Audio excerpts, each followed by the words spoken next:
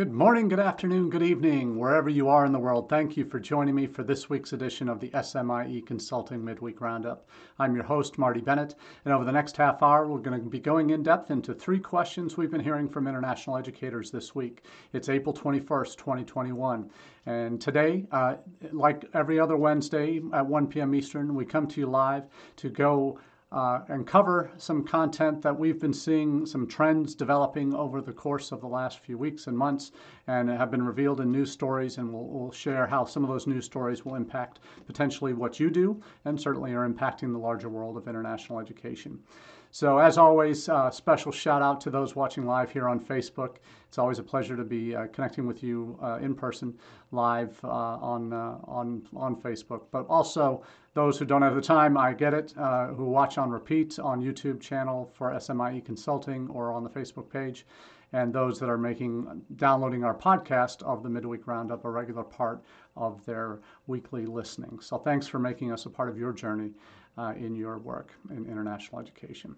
So as always, we start with the SMIE Consulting, all the SMIE news fit to share. Our weekly newsletter comes out on Mondays at 9 a.m.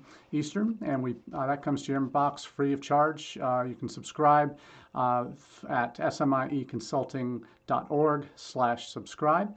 I'm also going to be uploading the link to this week's edition where all the news stories we'll be talking about today are located, and you can subscribe that way as well as after you get a chance to see if the newsletter is worth your time. Hopefully it is, as well as the roundup here.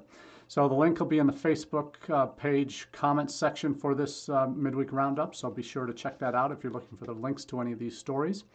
But we'll jump right in with the first question of the week, and that is, why are Indian undergraduate applications up to the United States? So for those who've been tracking the Midweek Roundup for the last couple of years, we've talked at length how much like China was 15 years ago when the undergraduate market was just starting to pick up in China with a rising middle class there. We're seeing similar trends over the last few years developing in India with the rising middle class, and like China, that had been primarily a grad market for U.S. institutions up until the early 2000s. India has been that for U.S. institutions as well, primarily grad. But the undergrad market has been building. There have been numerous tour groups that go exclusively to India over the last 5 to 10 years and have been developing relationships with secondary schools, have been encouraging them to start thinking about university options right after they finish their standard 12s in India, and are looking to get a jump start on their bachelor's degree education by pursuing that in the United States and potentially opening up doors to quicker immigration paths, future employment, graduate programs, whatever it might be. So there's a lot of value and a lot of foundation work that has been built over the last few years by a lot of these tour groups, a lot of the India-specific agencies, by the team, Education USA teams on the ground, who do develop this interest in U.S. as a undergraduate destination market too. And we've seen growth. It's been slow and steady, and it's still overwhelmingly a grad market, but we've seen increases over the last few years with undergrad enrollees through Open Doors from India, and that has been one of the few bright spots recently on the undergrad side after we've seen the declines in newly admitted students over the last 4 years. Now, the numbers, this is actually where we're pulling this from. We've been reporting on the Common App numbers for a couple weeks now, but this is the first time I've seen a Times of India story specifically about Indian applications up to U.S. universities 30% this year. And that is, it's more specific because it's Common App numbers that are reflected here. And obviously for undergraduate studies, that is a prime tool for international students to use to reach a number of different institutions using the same template. Not quite a UCAS like they have in the UK, but certainly an easier path to applying to multiple schools. Obviously, there are individual essays and other requirements that students still need to fulfill, but it's certainly better than using 10 different international applications for 10 different schools. So what is driving that increase in growth? It's, as I said, there are multiple reasons, but what we've seen is a reflection, the increases to the U.S. from India. The article says they've risen, at least undergraduate applications to the U.S. have risen at least 30% from India. So that overall data is up, of Common App data is up from applicants living outside the U.S. is up 10% year on year, but 30% are up from India in the Common App numbers. We've talked about how China is down in Common App usage 18% this year, but India being up is a real interesting development.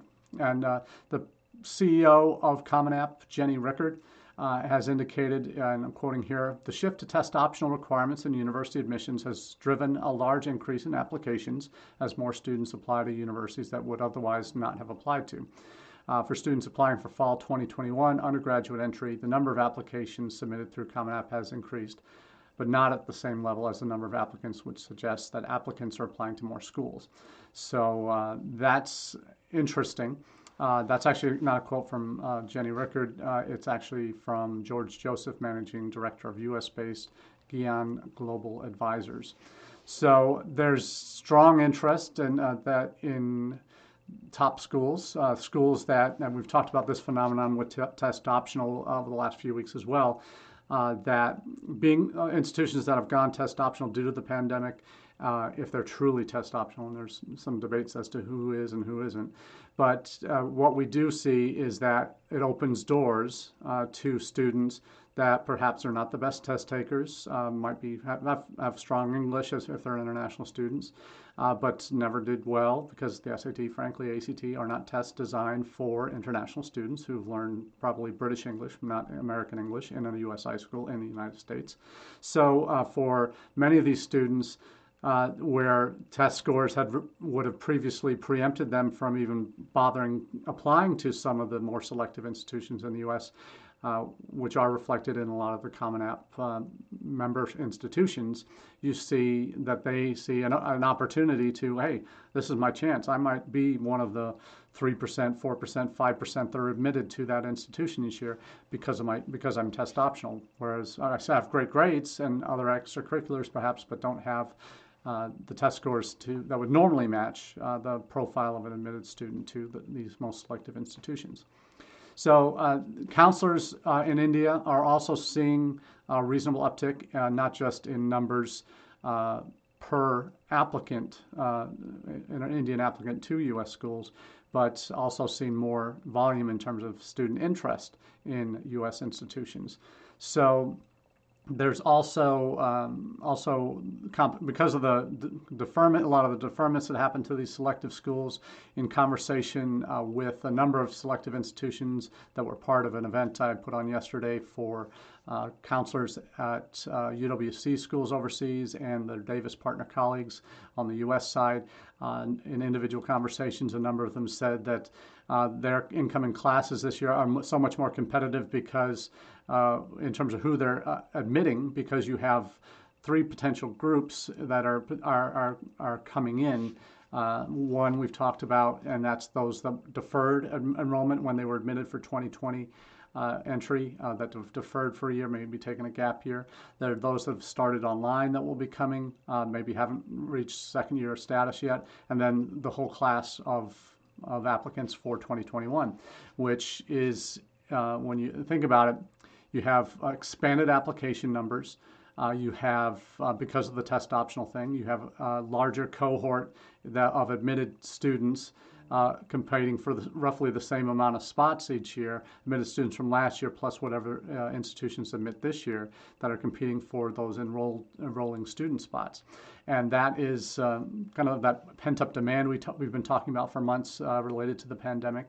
And India certainly is one of these things, one of these places that when they see an opportunity, they go for it.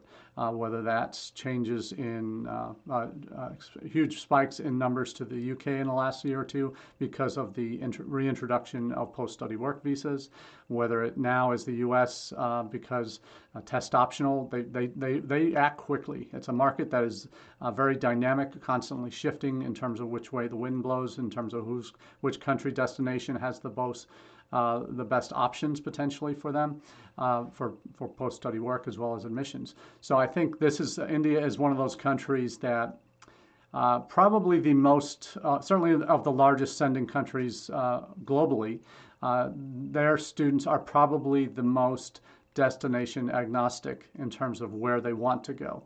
Or an article last week we talked about being geography agnostic in terms of where they're looking and where they're willing to look for post-study or for higher education options. So I think India is a real bellwether for, I think, other countries that are, as they develop, as they look for other options, as where things might be going and shifting destination markets, it's happening. It's real. Currently, and we'll talk more about Australia at the end of the program today, but you look at other countries that are still closed to international students either coming for the first time or returning to finish their studies, are still closed largely to those groups. So it has it can have a long-term impact in terms of where student interest will go, where the openings are.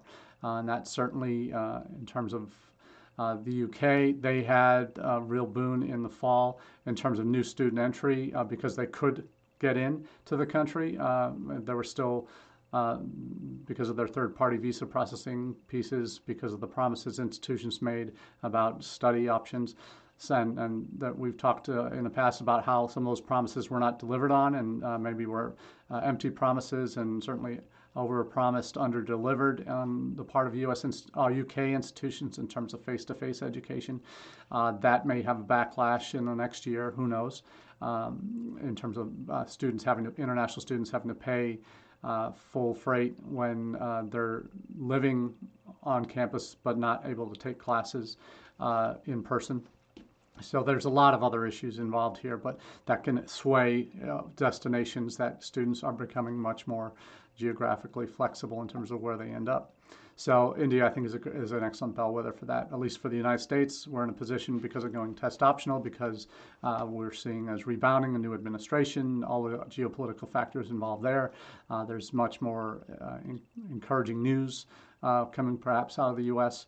that is leading to this more intense interest in the U.S. as a destination market again. So India is going to be a bellwether, I think, for a number of years, and potentially many more students from the subcontinent will be coming to the U.S. as a result. And I think that has long-term implications, obviously, for how we conduct ourselves internationally on the admissions circuit. So we'll keep an eye on India, definitely. Next up, this is an article out of ICEF Monitor. Came out on the 7th, but I just posted it in our newsletter last week, for this week, excuse me. And I focus on this because it really speaks to me, and a lot of what my thoughts have as they've developed over the last few years in terms of international student recruitment and best practices. Certainly in this current age of COVID, we're dealing with a situation where there's more uncertainty, there's more fears that are out there in the marketplace amongst students, amongst parents, and that there's a great need for concrete steps that institutions take to better connect with these students and to allay fears and to answer questions and to be upfront about where they are with things and how they are planning to change their ways of doing things to or accommodate international students that are really facing a lot of uncertainty, a lot of doubt.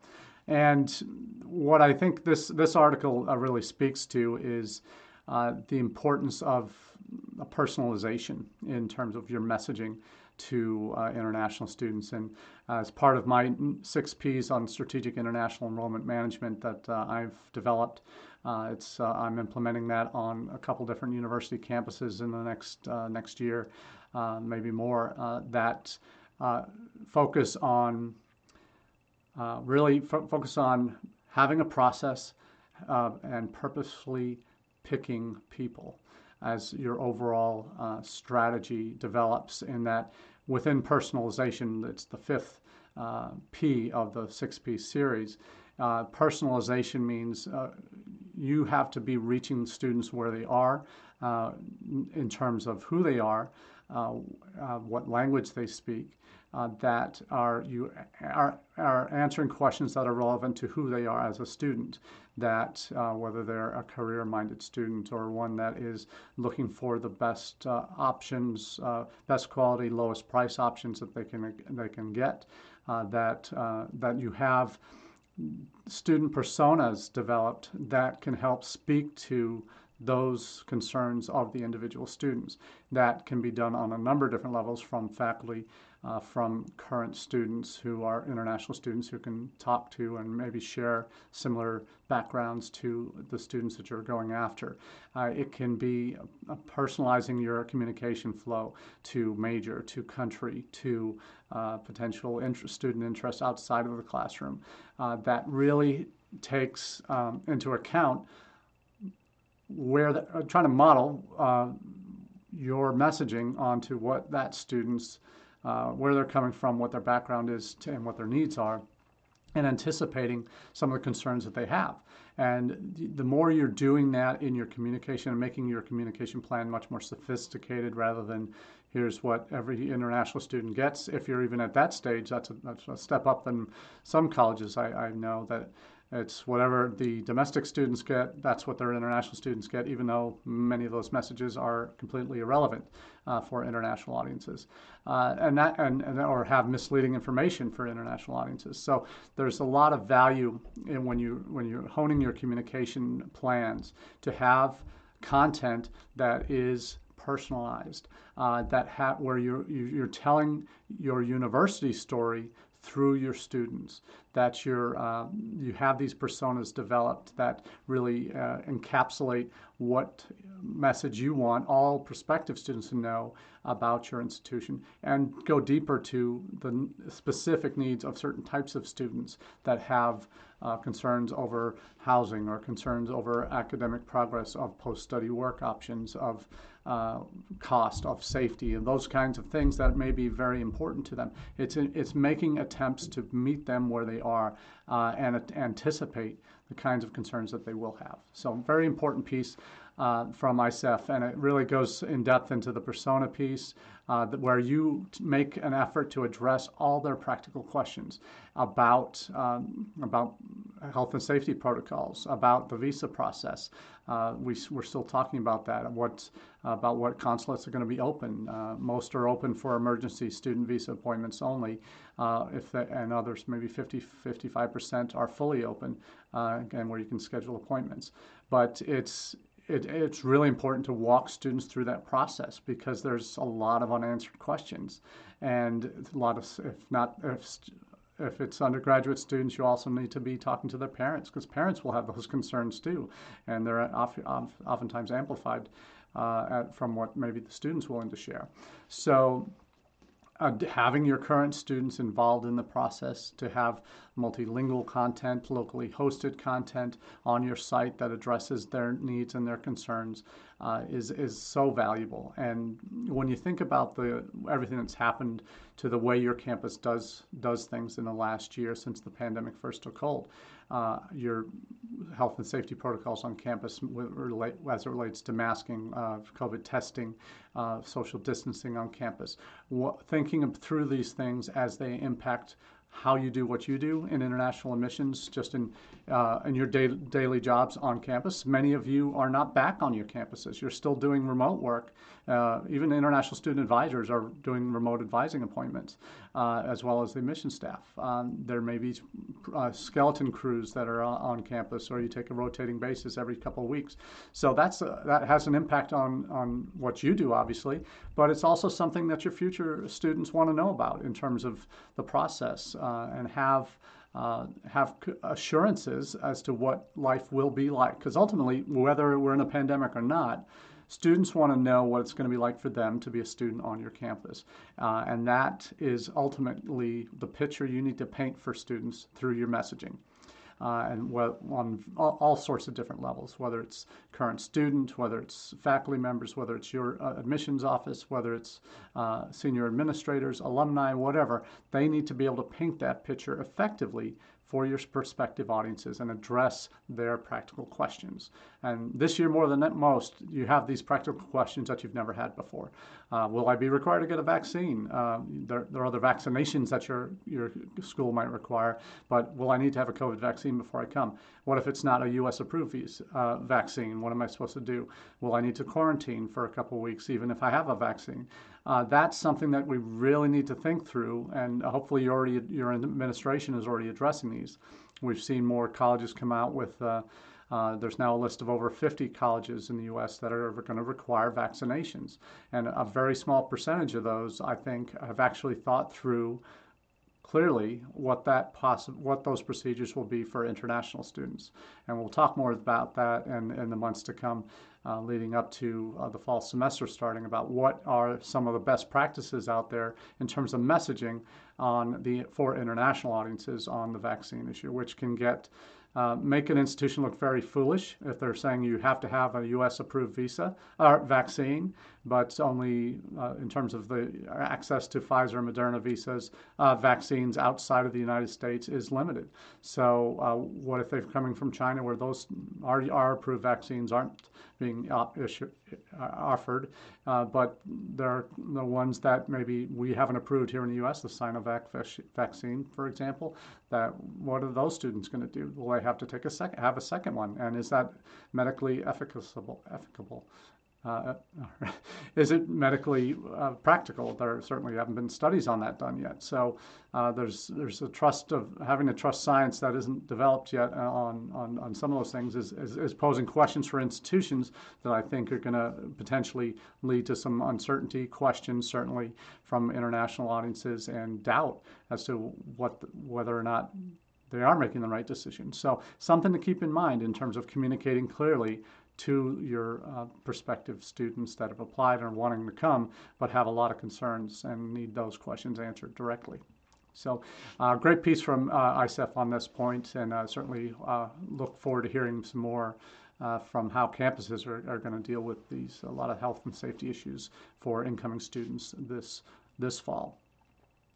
Now, the final question is, when we just finished talking about communicating, how is communication changing with international students, and how it should be what you should be moving to a model of communications.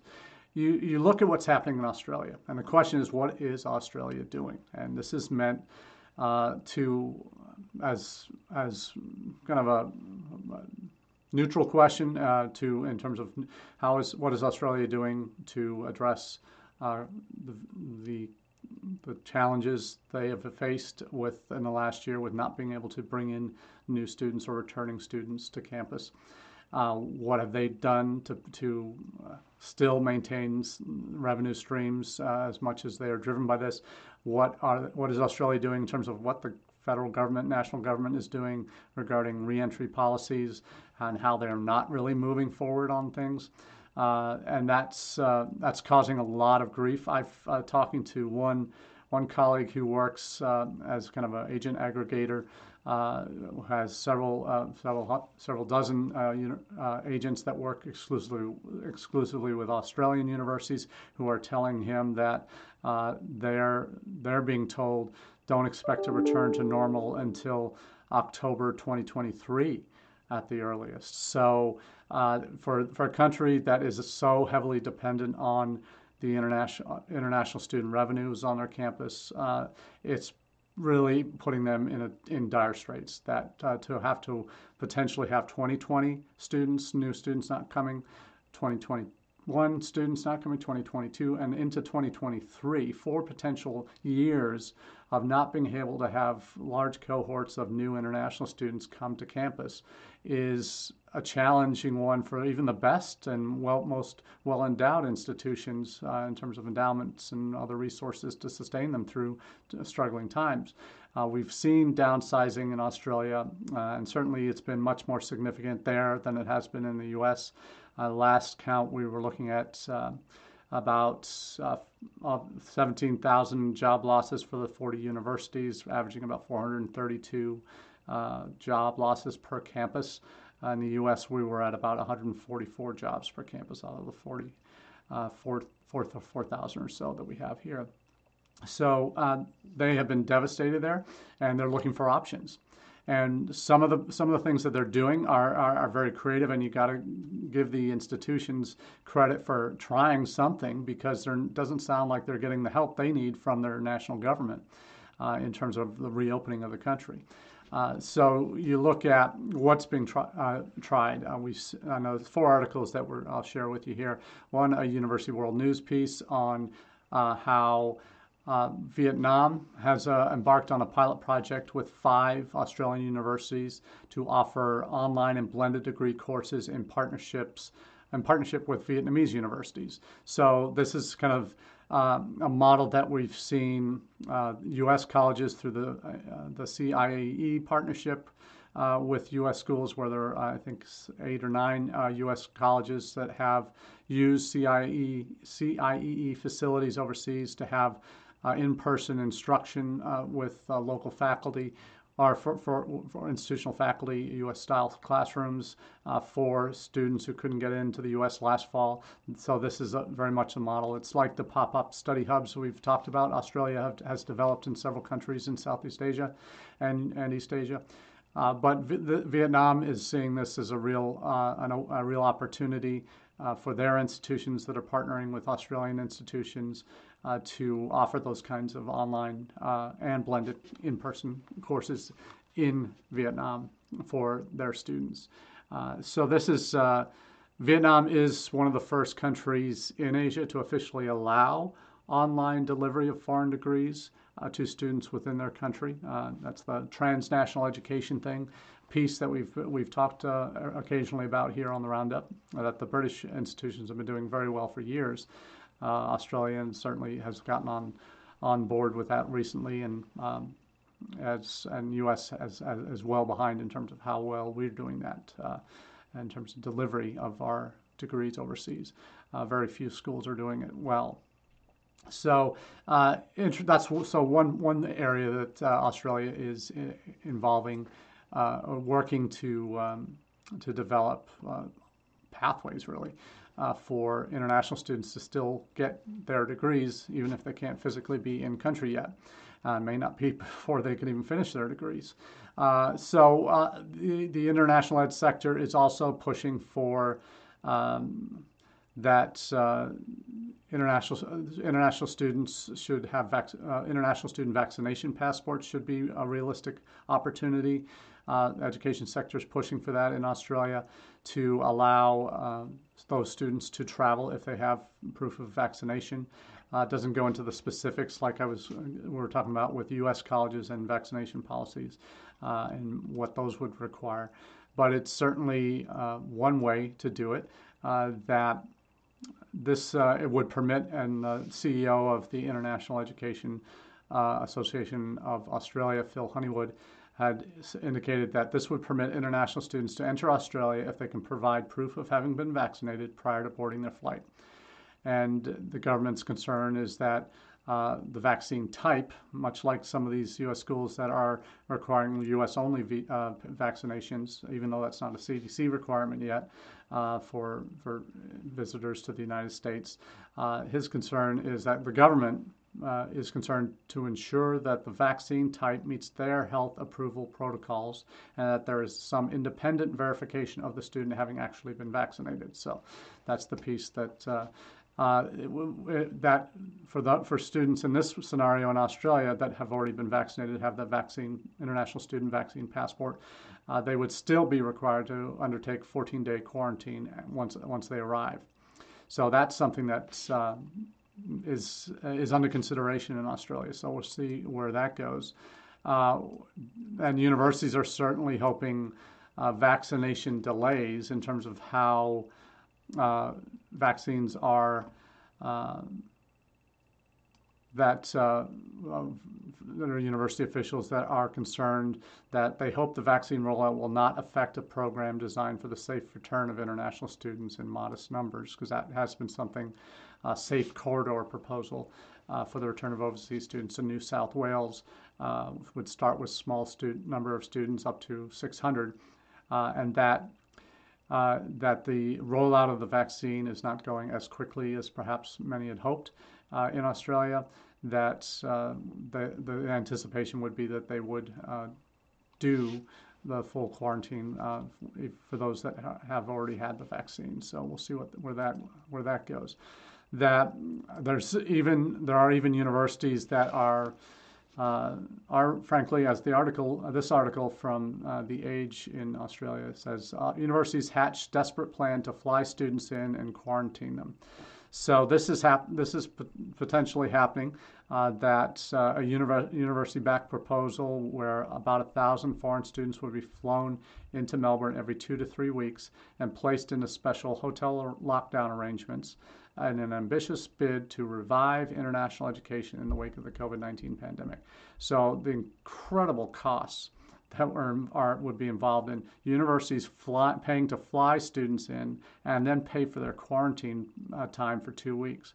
Some countries, that's up to $3,000 for that period, for the quarantine period to take hold. This was done, you may remember we talked about how the Australian Tennis Open in Australia happened in January, February, and that they had crowds in their tennis stadiums. These tennis players from around the world were let in, and despite a strict cap on arrivals, to do some and quarantine beforehand. So this is something that universities certainly going to try whatever they can, and I don't blame them for it. That they are in desperate straits and really need answers. And we'll see in the coming weeks and months if they actually get any movement on that. I sure do for their sake, because they've had some rough months lately. So it's as to what Australia is doing, it's whatever they can, frankly, on the university side to chip away at the losses that they've experienced in terms of student revenue over the last year. So we'll see where this one goes, and we'll certainly keep you posted here on the Roundup. But as for now, that's all we have for this week, and we look forward to catching up with you next Wednesday. Have a wonderful weekend, and look forward to chatting soon. Cheers.